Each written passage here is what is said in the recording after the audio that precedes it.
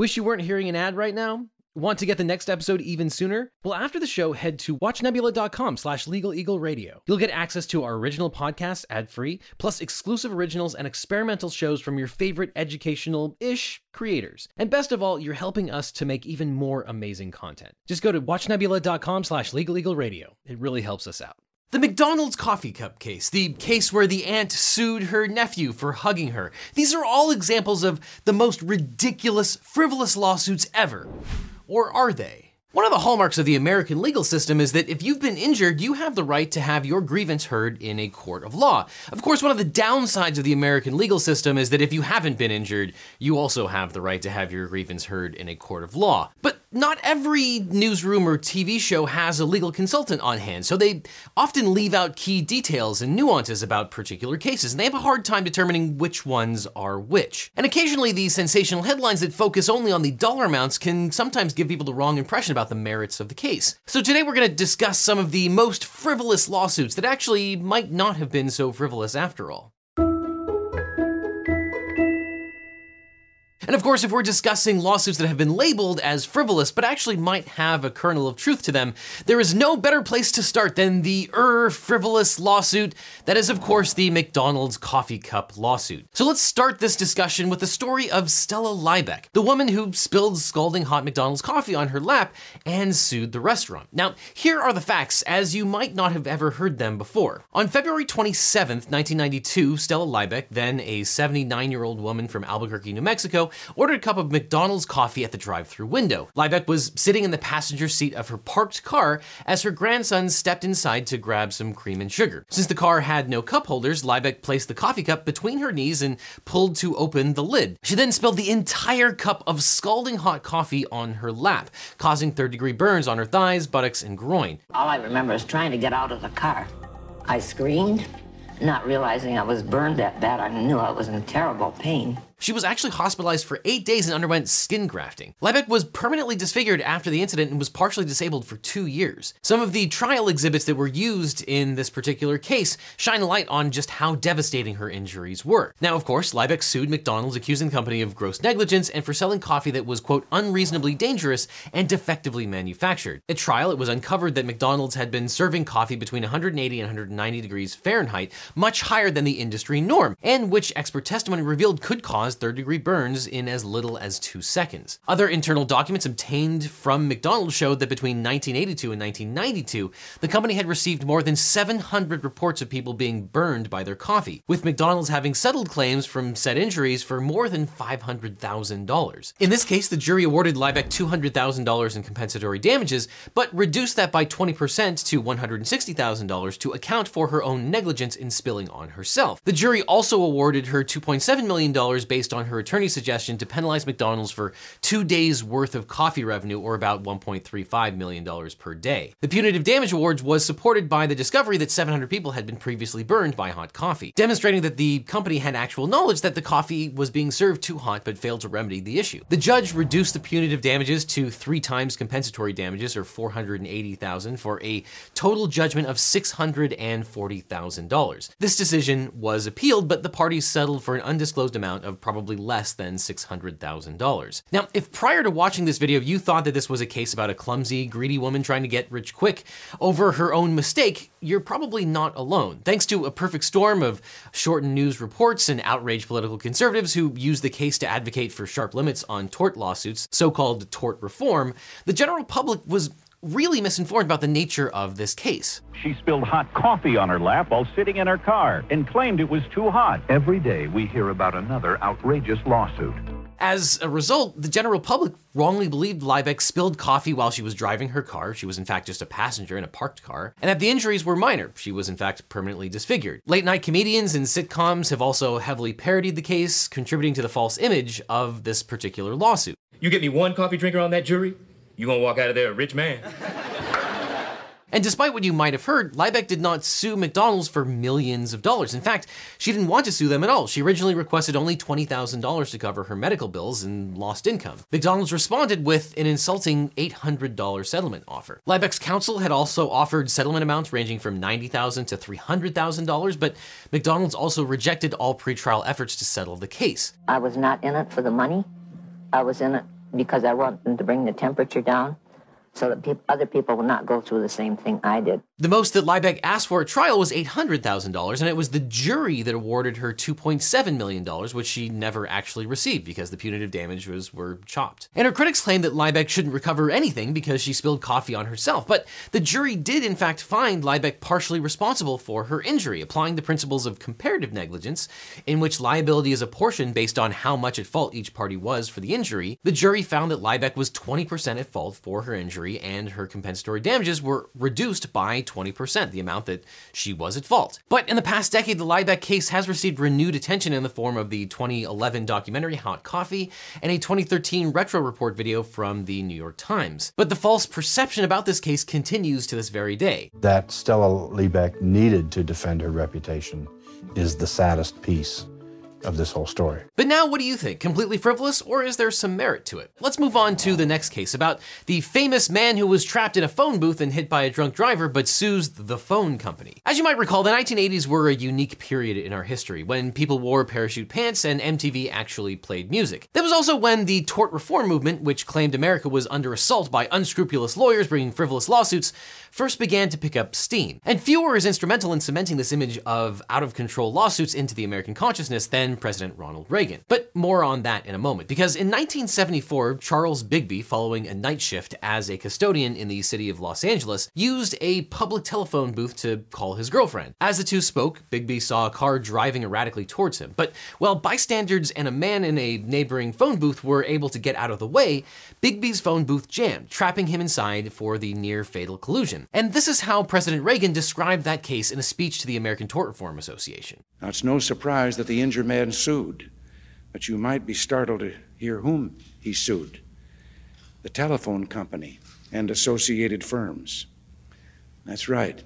Reagan claimed that this loony case was an example of a broken tort system. Sounds pretty bad, right? Well, it might surprise you to know that Reagan left out a few key details about this case, which would not be the first time.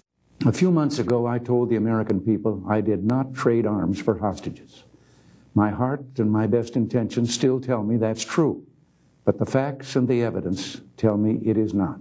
So here's what President Reagan actually left out. First, 2 years prior, a driver had destroyed a phone booth that had been placed in the identical spot. Now, the phone company replaced the booth, but didn't include a guardrail or a warning, and the replacement phone booth had a malfunctioning door. Accordingly, the phone company was on notice that the placement of the phone booth might be dangerous, and didn't take what most would consider reasonable measures to remedy the risk. And contrary to Reagan's implication, Bigby did not merely sue the phone company. Bigby sued everyone he felt had contributed to his accident, including the alleged drunk driver, as well as the horse racing track he believed served the alcohol to the driver. And this is typical of lawsuits, where you name all of the parties that you believe are responsible and let the facts take the jury where they will, and the jury can apportion faults among all of the different defendants. And finally, Reagan left out just how badly Bigby was injured. Bigby had to have his right leg amputated 4 inches above the knee, and while his left leg required skin grafts to be saved. Bigby would eventually require an artificial leg, a wheelchair, and a knee brace for his left leg. And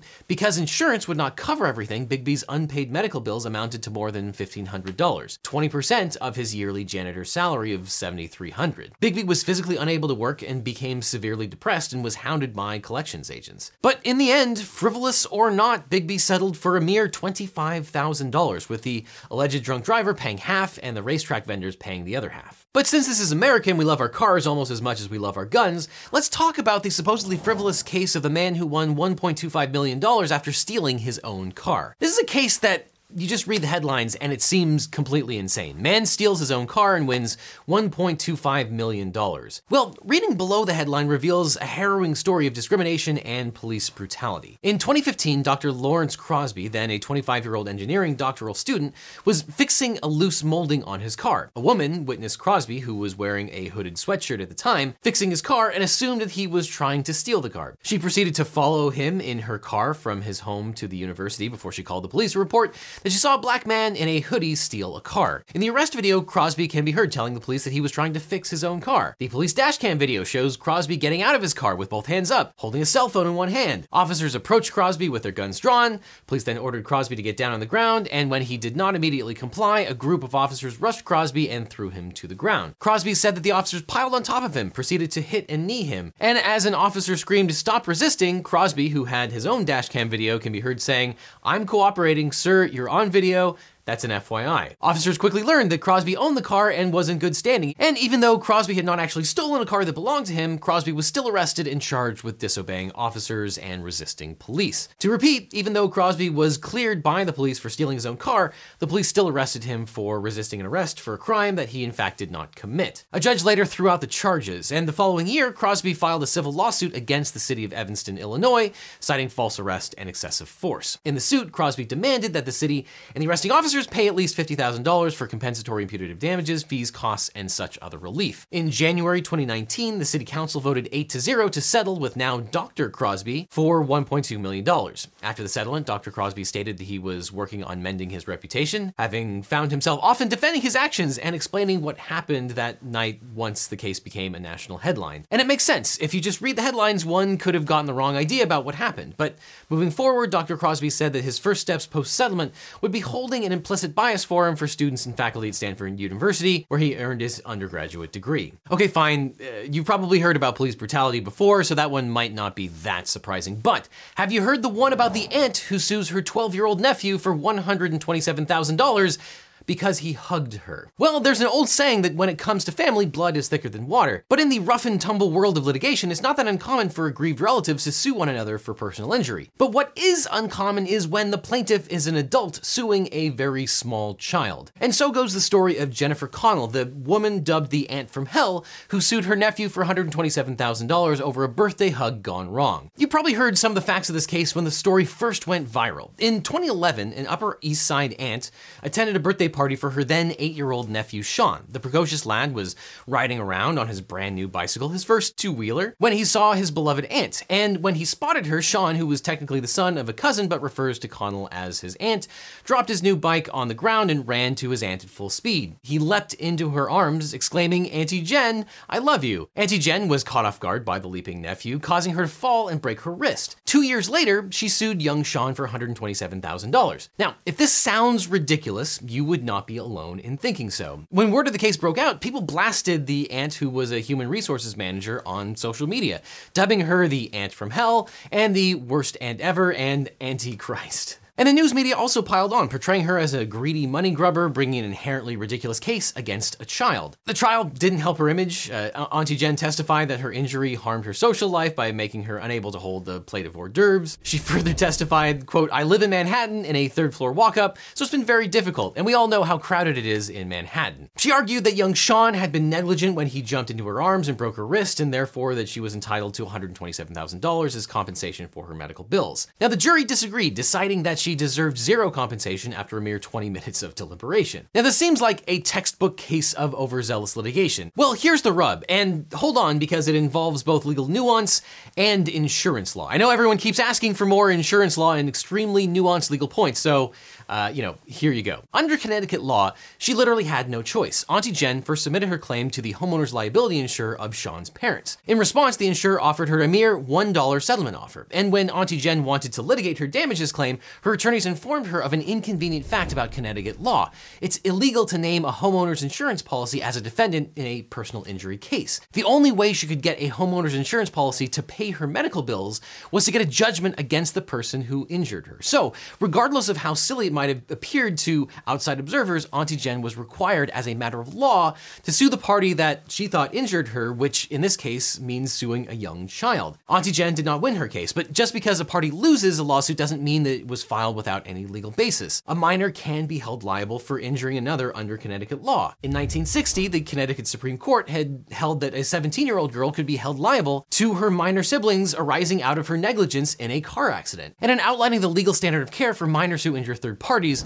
the Connecticut Supreme Court wrote, "A minor is liable for injuries negligently inflicted by him upon another. It is true that in determining the negligence of a minor, the law applies to him a standard of conduct which will vary according to his age, judgment, and experience, but the law does not grant him a complete immunity from liability for his torts, even in negligence." So this lowered standard of care for minors is consistent with what happened in Auntie Jen's case. At trial, the judge instructed the jury that had Sean been 18 at the time of the incident, he probably would have been expected to act like a reasonable adult. However, because the boy was only 8 years old at the time, the jury had to consider only what a prudent 8-year-old boy would have done, and on that basis, the jury held that young Sean was not liable for any damages. After the case, Miss Connell appeared on the Today Show with her then 12-year-old nephew to clear the air. She explained that her relationship remained sound, and she deeply regretted that Connecticut law forced her to take this route. I was informed that Sean had to be named. I was never comfortable with that. As for young Sean, he stands by his aunt. Sean, what do you want people to know about your aunt? That I love her and she loves me. Either way, this will probably make for some awkward family reunions in the future. Oh, and one last thing. I know right now you're probably fumbling with your phone trying to find the next podcast to listen to, but you can't because this is an ad. But it doesn't have to be that way. Instead, you can go to watchnebula.com/legaleagleradio. You can get access to all of our original podcasts ad-free, plus exclusive originals and experimental shows from your favorite educational-ish creators. And best of all, you're helping to support us make even more amazing content. So before you go, check out watchnebula.com/legaleagleradio to support this channel and this podcast directly.